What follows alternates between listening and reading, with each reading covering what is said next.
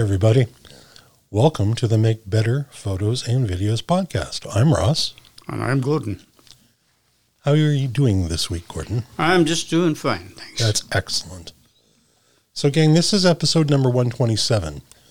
And this time we're going to talk about the filters that every photographer needs, as well as a number that you don't need. Now, I know it's not so long ago that we talked about the frank truth about screw-on lens filters. And we're trying to address some specific concerns in that episode. It was maybe a bit negative. This time, we're going to be a little bit more positive. Or Gordon's going to try to keep me in line. It's going to be one of the two. Sound fair, buddy? Yeah, let's give it a crack. Okay. So the first place I want to talk about is the glass or the material that goes into a filter. Because if I were to say that there's some misleading information on the internet, I'm not sure that you might believe me. Gord, would you believe that? I would believe that, but I would certainly expect it. Fair enough. So, Gordon, when you think of a filter, what kind of materials do you think of? Well, I think in terms of what I have. That's fair. Because that's the limit of my massive experience. And I was suggested when I first bought my filters that the Koken filters were good or acceptable. Mm-hmm. And my understanding is they're a polycarbonate sort of material. Yes, they are. Subsequently, I found that glass, which is what I have in my polarizer, is probably better. So those are the two components that I know of. And I think that's fair. The third material type that we'll find in filters is increasingly rare, and that's actually gelatin, a gel filter. Okay. But most of the filters that we're going to buy for photographic purposes, as opposed to color correction for lighting, are going to be glass or some type of polymer. Okay. And whether glass or the polymer is better has less to do whether it's glass or plastic, as opposed to the quality of the glass or the polymer itself. And as one might expect, the quality range is pretty wide. Mm-hmm. And this is one of those situations where you, in fact, do get what you pay for. Yep. So if we think about glass filters, what we're seeking is a filter made from optical grade glass. And optical grade glass is not the same as window glass or car glass or Joe's glass. It's going to have two sides that are exactly parallel. Otherwise, we're going to get internal reflections and refractions that are going to be problematic. We're going to get them anyway. But by keeping the two sides parallel, we have a better opportunity. There are also not going to be occlusions or junk or floaters in the glass. And if we were choosing glass, that might make us inclined to be willing to spend a little bit more money on our glass filters. The same things are going to be true about a quality polycarbonate filter. Perfectly parallel edges, no occlusions, no stuff floating around. No stuff floating around, and no things that are going to prompt more internal reflections, because that's going to create haze. It's going to take away contrast, and we don't want to do that because, well, Gordon, what's the lens that you use probably most often on your camera? It's a 72 millimeter diameter. Okay, no, what's the lens itself? Usually it's a 12 to 100, which in real terms would be 24 to 200. Right, okay. You're a Micro Four Thirds user. That just means the lens is a little lighter, maybe a bit smaller, but it's not There's nothing wrong with the glass. It's not a lower quality. No, certainly not. And you're buying Olympus lenses, which are very, very high quality and very well respected. Is that an inexpensive lens? Oh, no. Oh, no. What would it cost to buy, roughly? I think this lens cost me $1,000-ish. Okay. Somewhere there. Not an insignificant investment. No, maybe in relation to some of the other lenses, yes, but the quality is certainly better than average, I would think. Okay. So you spent, I'm going to call it a fair bit of money to get a lens that you like and that you use. Mm-hmm. So would you then put a cheap filter in front of that? No. Why not? Well, in which case I may as well have bought a cheap lens and save me a whole bunch of money. Right. And this is one of the things that if we're going to be honest with ourselves, we need to acknowledge that if you spend $1,000 on a lens and you spend $40 on a filter from a company you've never heard of, you're degrading the quality of that lens that you just bought. And we see it all the time in camera stores. Well, you need a protective filter for that lens. And whether you buy one or not, that's a different conversation. But if you are going to put a filter on your lens, you want to make sure it's optical glass, because otherwise you're degrading the quality of that image. And I'll tell you straight up front, gang, that filter that sells retail for $50 or $60 costs the seller very little. It's a high margin product. That's why they push them so hard. And that is going to negatively impact your image. And don't believe me, that's okay. Go take some still life with and without the filter. And then, as much as both Gordon and I do not encourage pixel peeping, pixel peep. Because you're going to see a difference. Guaranteed. So we choose optical glass or an optical grade polycarbonate. And that's okay. Now, Gord, if you look across the front of that lens you use, do you ever see any kind of colored reflections or anything like that? No. Okay, so you've never looked across the front of the element and seen kind of like a purplish or a greenish kind of reflectance? No, I have not. Okay, so I've got a camera right over here, and I checked it earlier. And it's got a 50 millimeter 1.2 lens on it, a very expensive lens. And if I look across that and the light's in the right place, I will see some colors. Okay. And those colors come from what's called multi-coating. Okay. And I'm sure your lenses say that they're multi-coated on them somewhere. Yes. Right. So the purpose of multi-coating is to deal with different indices of reflection and refraction for different color wavelengths of light. Okay. So if I spent a lot of money on a lens like your Olympus or like that Canon 50mm 1.2, and they're both manufacturers have done a lot of work to multi-coat them, and I put a plain glass filter in front of it, am I negating some of the value of that multi-coating? I would guess you are, yes. I am. Now, a lot of folks think that they need to put this filter on in front to protect the multi-coating. Mm-hmm. And that used to be true. But today, we have nano-grade multi-coating that's actually tougher than the front of any normal glass element is going to be. And that's why you will see professional photographers working with $10,000 lenses with no filters on the front of them. Mm-hmm. Okay. You know, I've got that big 500 f4 that you've seen me struggle to carry. Yes. There is no filter that's ever going to fit on the front of that. It's not possible. So what am I losing? I'm not sure that I'm losing anything by not having a filter on the front. Right. And you shoot with I know you always have a lens hood on. So Always. So that's the Always. other part here of the argument.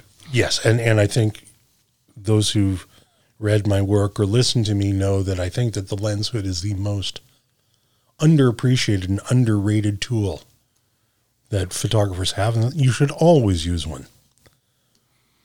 So while that's off topic of filters, you should always have and use a lens hood. There is no excuse not to. And if you're too lazy to put it on, use your phone. Give up and move on. Okay. Okay, so if I'm going to put a filter on a lens, and you and I enjoy shooting rodeo, that's a camera hostile event. Yes. Because we try to get close and sometimes through the fence, and the horses and the bulls and all the other critters are kicking up dust and dirt. Yep. I may not want that striking the front element of my lens, even if the lens could hold up. So I might put a protective filter on the front, but if I'm going to do that, and I do, I want to make sure it's multi-coated. Right. Because a filter that's not multi-coated is defeating a lot of the value of my multi-coated lens. Right. And guess what? I'm not going to get a multi-coated optical glass filter for $50. It's going to cost over $100. And if it's a big filter, you mentioned yours is a 72, you said? Yes. So on my 70 to 200, which I, as you know, I use a lot for rodeo, or the 100 to 400, that's a 77 millimeter filter. Yeah. This isn't like a $12 piece of junk. Right. I'm not getting that. I'm not getting a good optical filter, from a warehouse shop. Sure. Right? So if I'm going to choose to use a filter of any kind, doesn't matter what kind of filter it is, I want to make sure that it's multi-coated. Make sense? Yes. Okay. So let's think now about the filters that we would commonly use.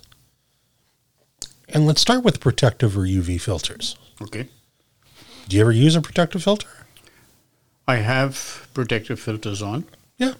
Are they UV? Mostly, I think not. And that's fair. Back in the days of film, we were very, very concerned about UV wavelengths. Right. With digital, we don't have to be as concerned because the sensor can filter out certain wavelengths electronically. Does that mean if I use a UV filter, it's going to damage my photos with a digital camera? Not at all. So whether you choose a protective filter or a UV filter isn't going to make any difference to you. But if you really are absolutely adamant, I want nothing to change what comes through the lens, then just clear is fine. There's nothing wrong with that. I can guarantee you that if you're using a high-quality multi-coated UV, you're never going to see a negative impact of it. Yes. But you may have to pay more for it because it's got those 2 extra letters, and they cost a lot of money. Right. Stenciling UV on that filter rim, I don't know. That could double the price. Now, you may not always use a protective type of filter, but if you choose to, just make sure it's high quality. Is there a filter that you use probably most often? You mean other than the protective? Other than something that's protective? Yes, I think probably a polarizer would be pretty much the most common one I would use. And I think that that's a very fair thing, guys, because while we can do a lot in post-processing in the digital world, one of the things we cannot do, post-processing software, advertising notwithstanding, none of them can filter out polarized light. That has to happen at the time you capture the image because it is specifically related to the angle of the light source to the subject, and that light source has to be a point source. Yep. So sun on a clear day. That's when the polarizer works best. Right. And what do you find the use for the polarizer? How do you use it? I predominantly use it for cutting reflections and boosting color. Okay, so those are 2 key. First day with my new tongue. Those are 2 key deliverables of the polarizer.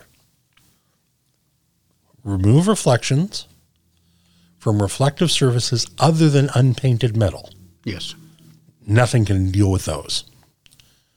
But like a car, painted finish. Yeah, absolutely. You can use a polarizer to knock down some of those reflections, bring you back some of your detail. And you also mentioned improved color. Yes. Now, when you say that, how do you mean? I don't know the whys, but I know that come fall, if I put a filter, I will frequently put a UV filter on, not take it off until the snow flies. Because images taken under those conditions, provided there is a sun and Sorry, there is a direction. You said UV, you mean polarizer. I meant polarizer. Yeah, okay. I just want to make sure we're all on the same page. Sure. I don't take it off till the snow flies, and provided the conditions are right, maybe it's a contamination of colors that gets filtered out. Maybe it's more pure. I don't know. I don't know the mechanics behind it, but I know the colors pop. So you're seeing better saturation, I think so. better separation. I believe so. Yes. And you'd be correct. The laws of physics always apply. Because as we get into the fall time, there is more moisture in the air. Mm-hmm. We've also got more outgassing that's happening because of rot. Right. And that can create a moisture film. The polarizer cuts that reflection, Okay. and your colors pop more. So if you're a fall foliage photographer and you're shooting without a Say that polarizer, that's a test, isn't it? Fall foliage photographer. Don't ask me to do it again. That's going to improve the quality and the pop of your colors, for sure. Now, if there's moisture there, maybe there's also more moisture in the air. Mm-hmm. And what does moisture in the air make? Diffractions. Yes, polarized light. So not only can you make your subject colors pop, you can get that really rich blue without going into your editor, grabbing the blue channel and dragging the saturation slider into thermonuclear war. It looks real. It doesn't look fake. Have you ever seen a edited photo where you know this guy is complete BS? Oh, yeah, all the time. All the time. You can see it.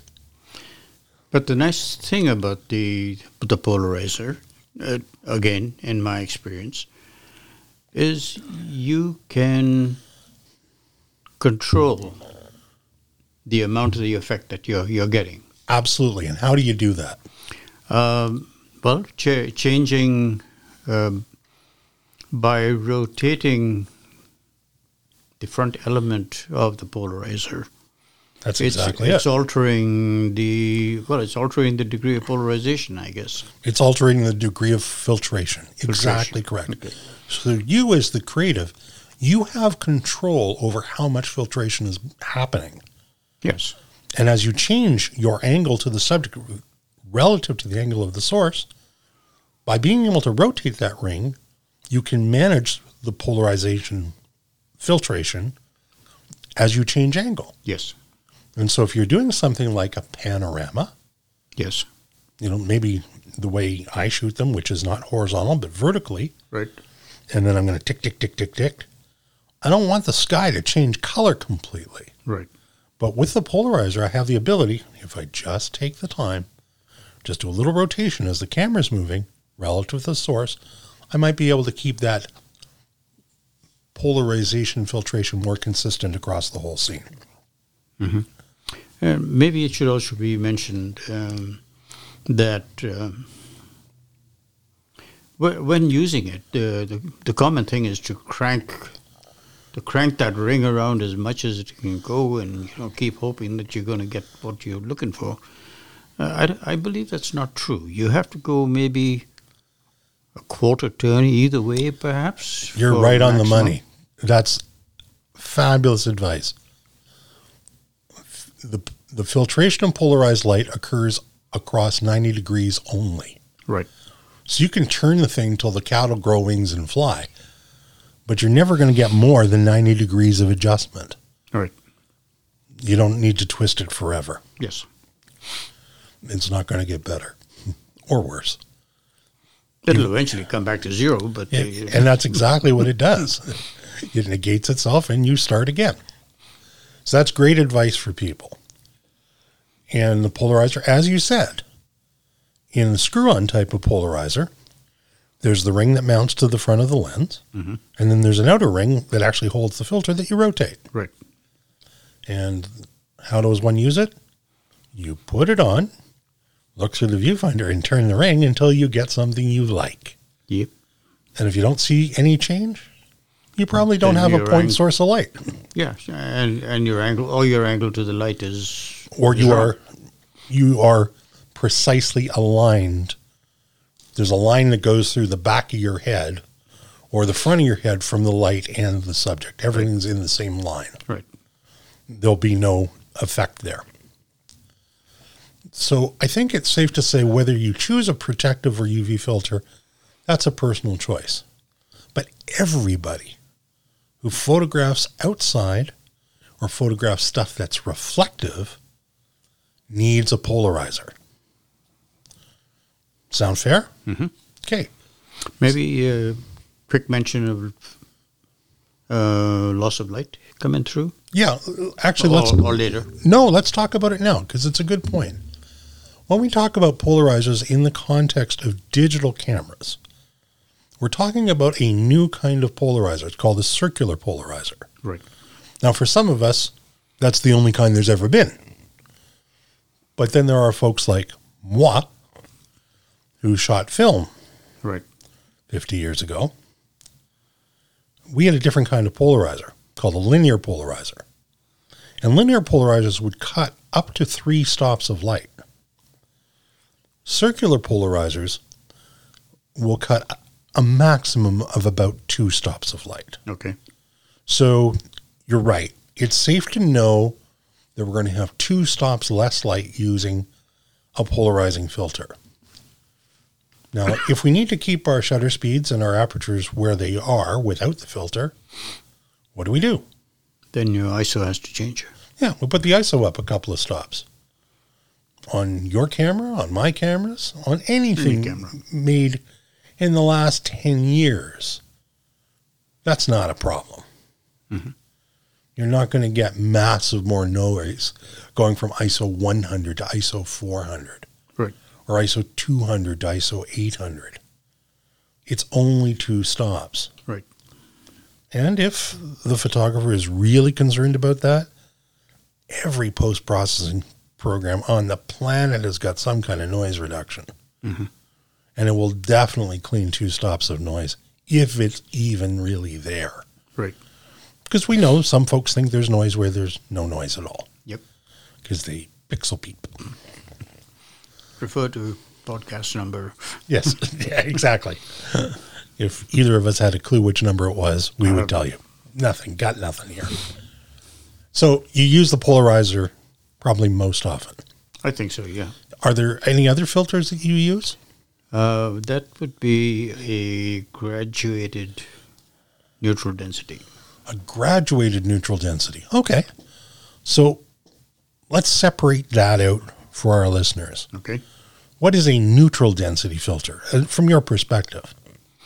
A neutral density is a filter that is designed to reduce the amount of light coming into the camera.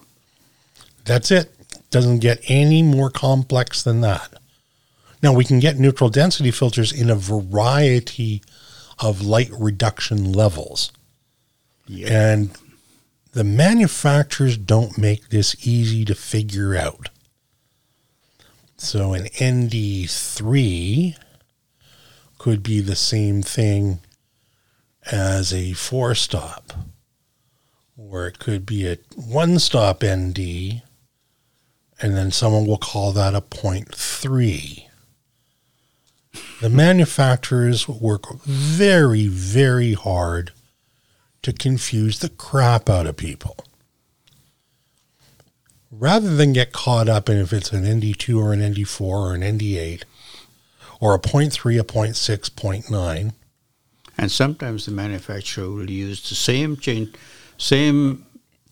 changes in nomenclature in their own filters. Yes, they do. But that's another story. And you can't take them out and drag them down a rough road by car, although you want to. So should we just refer to them as the amount of light that you're reducing? That's what I do because I'm always looking for as simple as possible, but no simpler. And that's something that everybody would understand. Yeah, everybody gets it. Oh, yeah, and this one cuts. If they can't cuts. figure it out, then they better go read their manual, because somewhere in there it tells you what those numbers mean in terms of light loss. Yeah, like I don't want to look at it and say, oh, it's an ND 1.2, it's an ND 3 or an ND 2, or, oh no, this cuts 4 stops. Or That this I cuts understand. 6 stops, or this cuts 10 stops, or 15 stops, or whatever it cuts, because I can figure that out. Right. And I can do the exposure shift necessary to get a good exposure. Right. Because if I reduce the amount of light that comes in, why am I doing that in the first place? Oh, that's another question. So why do you do it? Depending on what I'm trying to... predominantly, the reason one would do it is so that you can use a wider aperture, reduce the amount of light so you can use a wider aperture and use a slower shutter speed. Yeah, and really, guys, that's it. It's not so you can drive your ISO through the roof. Either we're trying to use a wide aperture where there's lots of light, but we want to do it that way because we want very shallow depth of field. Right. Chase the ephemeral bokeh. Or the portrait. Or a portrait. The second option is factual.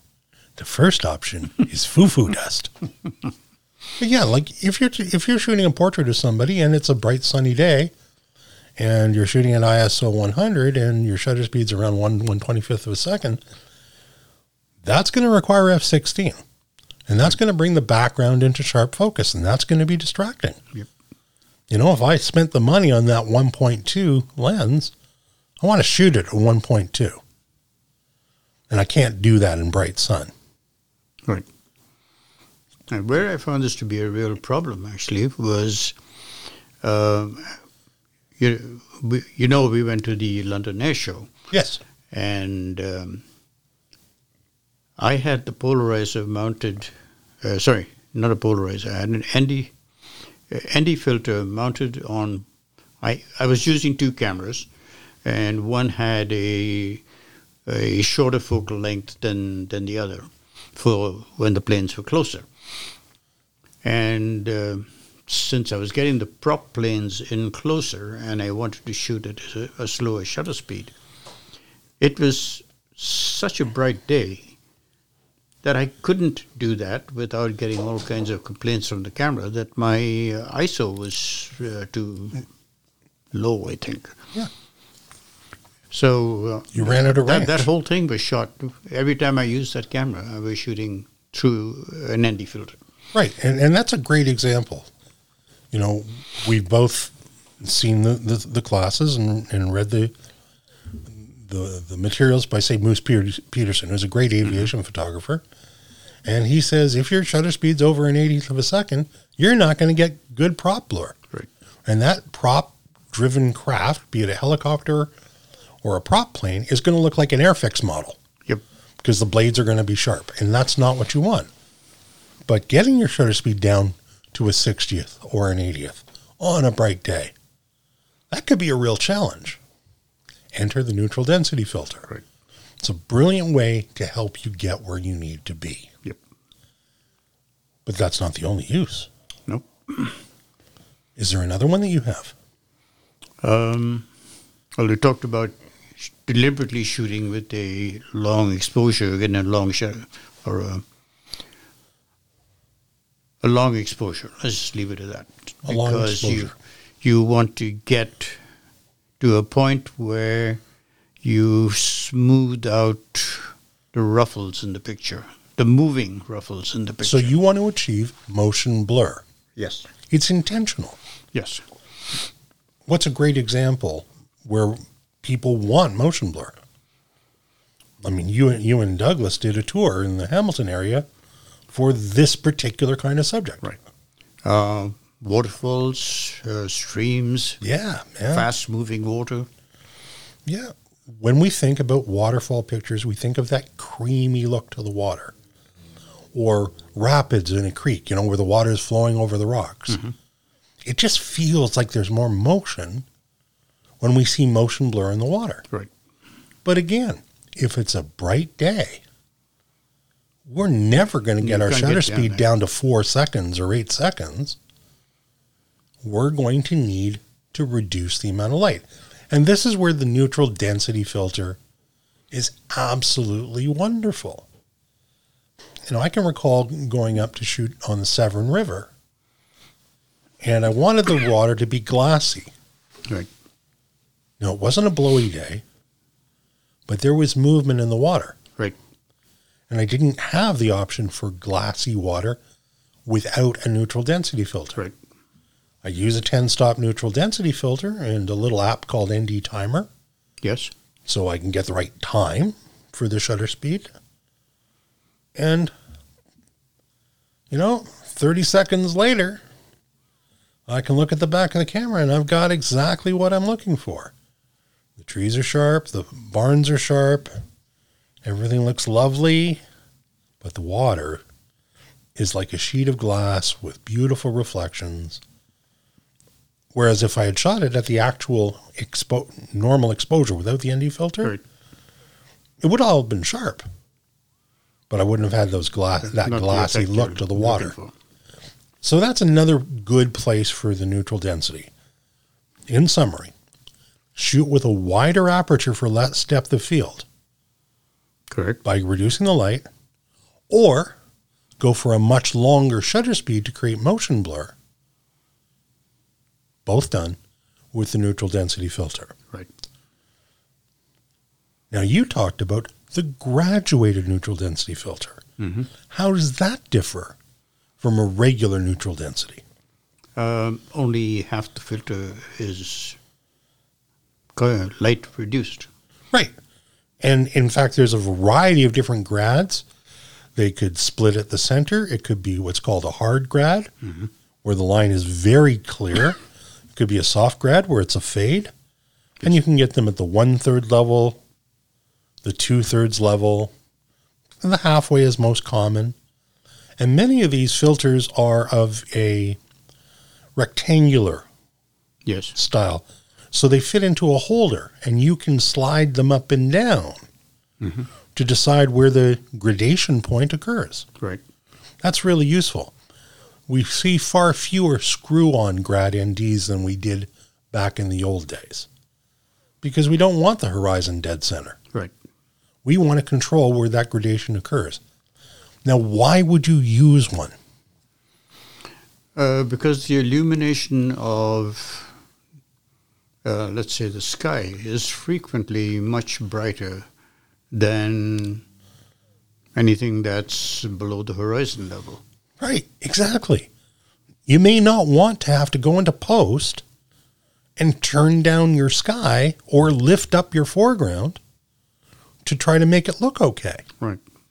I mean, you can do it, but if you can get it right in camera and see it in the camera, wow, that's just awesome.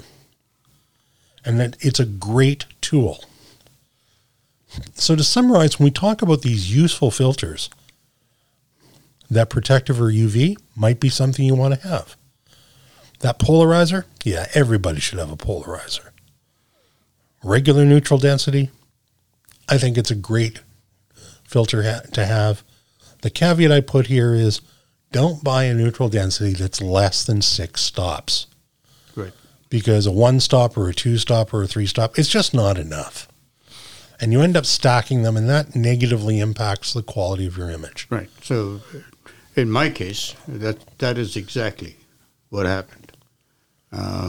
Not knowing, I was advised to, well, here's a 2-stop and here's a 3-stop. I said, oh, yeah, this is great.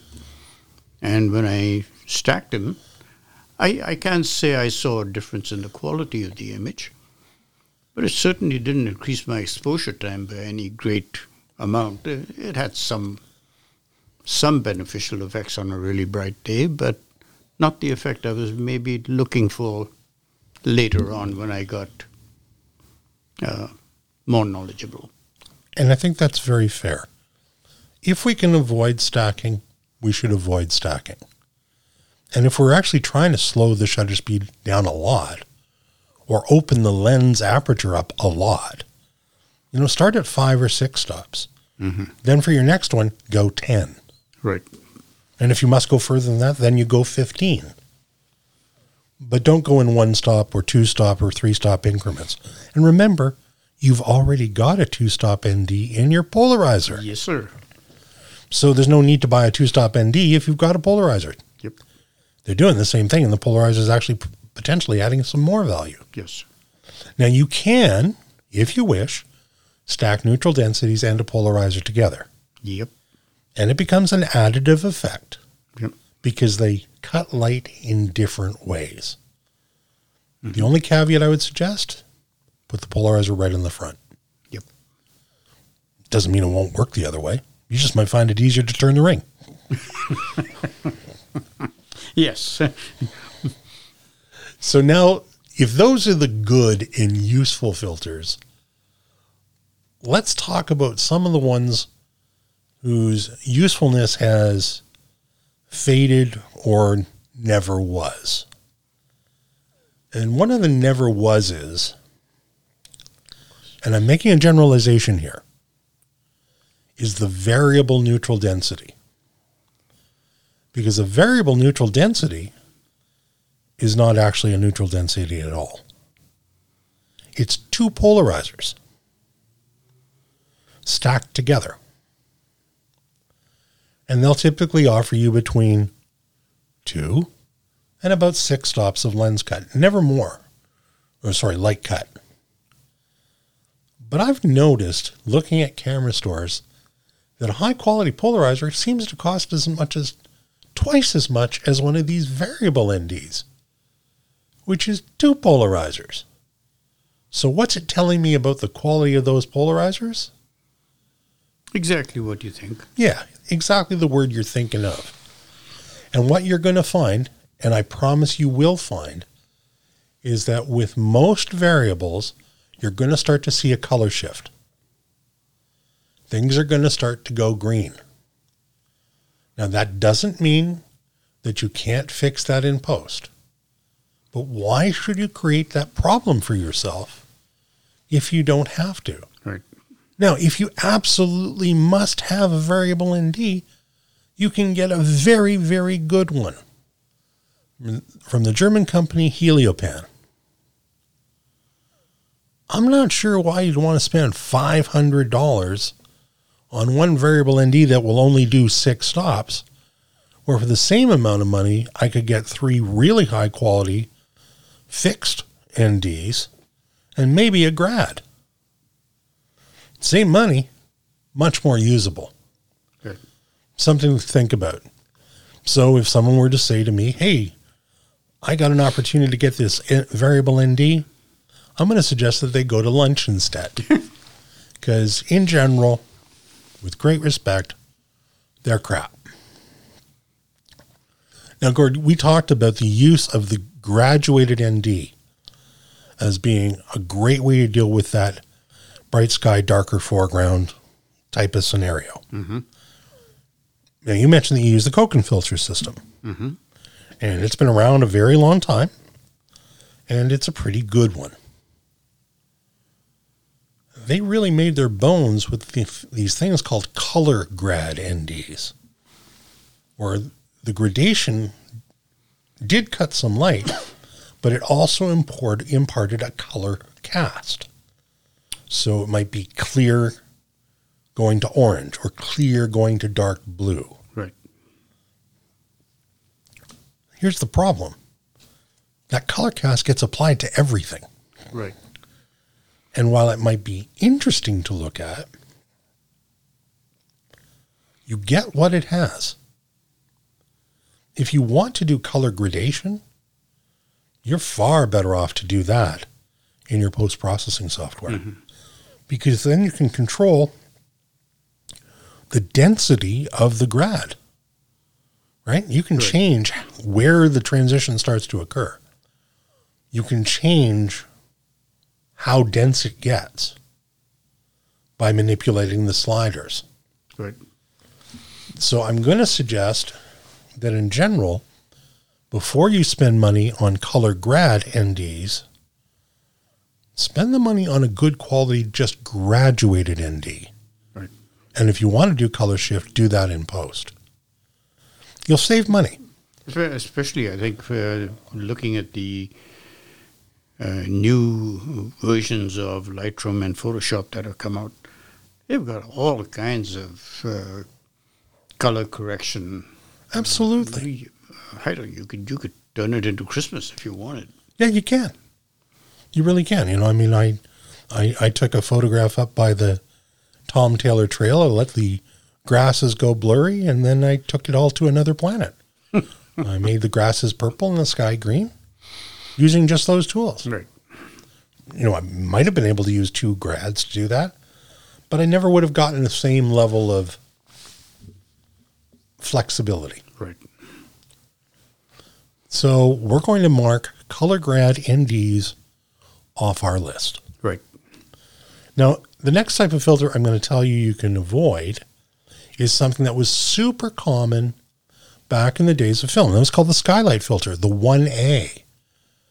And it was basically a pink warming filter because some films tended to render more green or blue.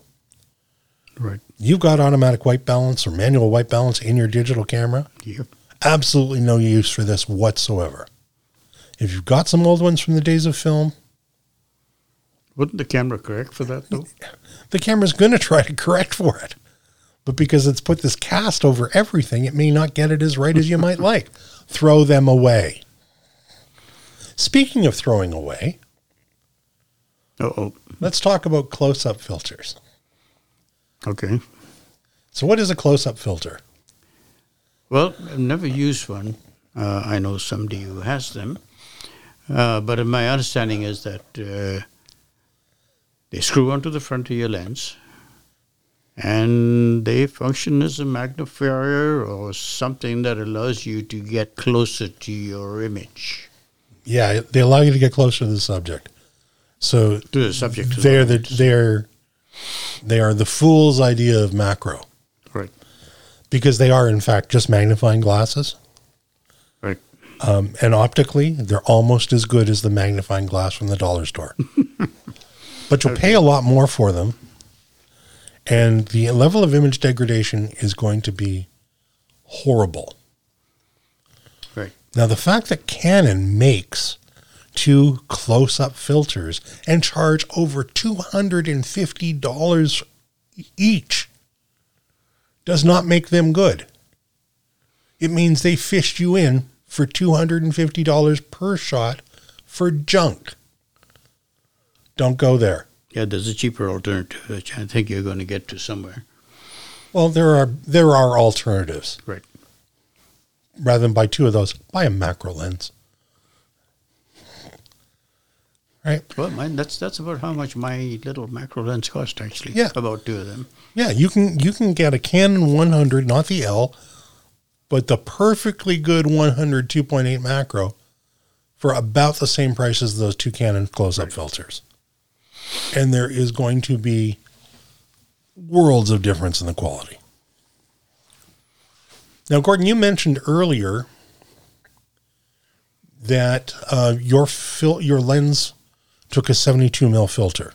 Mm-hmm. Do you have any lenses that are smaller in filter diameter? Yes. So did you buy different filters for all those lenses? No, and the reason is because I actually came to the filters I'm using now from a full-frame camera. Okay. So the filters that I started out buying and the holder that I have it's a 77. Okay. And here I was advised well in that I could buy rings to take it from 77 to 72 or 62, which one of my lenses were. And by screwing those on, you can adapt the larger holder and filter to a smaller diameter camera lens. Yeah. Thank you for telling people how to do it smart. They're called step rings. Step rings. And by the way, and maybe you could elucidate why they're called step up and step down, because that makes absolutely no sense to me. So here's the fact about step up and step down. The terms are used interchangeably, which is crazy. Step up means I'm going to go from a 49 millimeter, say, lens mount to use a 72 millimeter filter. Okay. Big filter, smaller diameter lens. Okay. That's a step up. A step down says I've got a 77 millimeter filter ring, but I've only got a 72 millimeter filter. Right. I'm stepping it down. Now, go to a different store, and they'll give them the opposite names. It's not very helpful. The beautiful thing about these is they're cheap. Yes. Yeah, like you're talking under $10. Yep. There's no optical component. You know, if you want to spend the extra $1 for brass versus aluminum, in the theory that brass will stick less than aluminum will, go ahead. But I got another idea. Don't reef your filters on like you're trying to fit pipe. You don't have to screw them on so tight that they never come off. They're just going to sit there. Yeah, it's just sitting there. It's not flying away at the drop of a hat. Step rings will save you money, for sure. Now, you said you're using some of those Koken filters, and they're rectangular, right? Yes. And you've also got filters that are round. I screw on. have one that's rounded. That's the polarizer. That's your polarizer. Does the shape matter? Not to the filtration process. And the attachment is a true round anyway. Right. So don't get hooked up on shape, guys. However, if you're going to use graduated neutral densities, you're going to want to use the rectangular one so you can move where the graduation takes place. Right. You're not getting a lesser quality filter by going rectangular. Right. It's going to be just fine. Now, one thing that I do want to encourage people to think about is what happens when I use a filter on a wide-angle lens. Oh. So a wide-angle lens sees more of the scene. Yep. And if you've had a wide-angle lens that's got a lens hood, they're typically what we call the petal design, like flower petals. Yes. Mm-hmm. And they are very wide. Yep. If I use a thick ring filter on my wide-angle lens, I might start cutting off the corners. Okay. This is called vignetting. Yep. Fortunately, there's a solution to that. The first solution is thin ring filters. Okay. They're designed specifically for wide-angle lenses. Okay. And again, you may also have a wide-angle lens that's got a big bulbous front element that you can't screw a filter to. So you're going to get a mount system, and it's going to use a much bigger filter in a frame. Right. So, for example, I have an 11 to 24 millimeter lens. It's a beautiful lens. But the front end looks like a beach ball. There's no way to screw anything to that. Right. So instead, I have a frame that mounts to the barrel, and it holds a 6-inch square big filter out front that doesn't vignette. Right. So just think about that when it comes to wide-angle lenses, that your filter is either the ring's not too thick, or that you can move to something that's quite a bit larger to ensure you don't get vignetting when you use it on the front element. Right. I take the other route. I don't use the lens when I have to. I don't use a filter when I'm using a wide-angle lens. Right. Maybe you don't want alteration. To change things. I use the polarizer in a frame, and I'll use the big neutral density in a frame with the ultra wide when I want to smooth out water or something in a landscape. Sure. But just think about that vignetting. You're going to see it. You'll see it in your optical viewfinder. You'll see it in your electronic viewfinder. If you see it, you cannot make it go away. in post. So just think accordingly. So from what you said, you've got the step up and you've got the step down and you've got rings. And so if I am to interpret what you said in plain English for everybody, buy the filter that's going to fit the biggest lens diameter that you've got. And buy, whether it's a step up, a step down, or whatever they happen to be calling it on Thursday, get the rings that will match whatever lens you've got.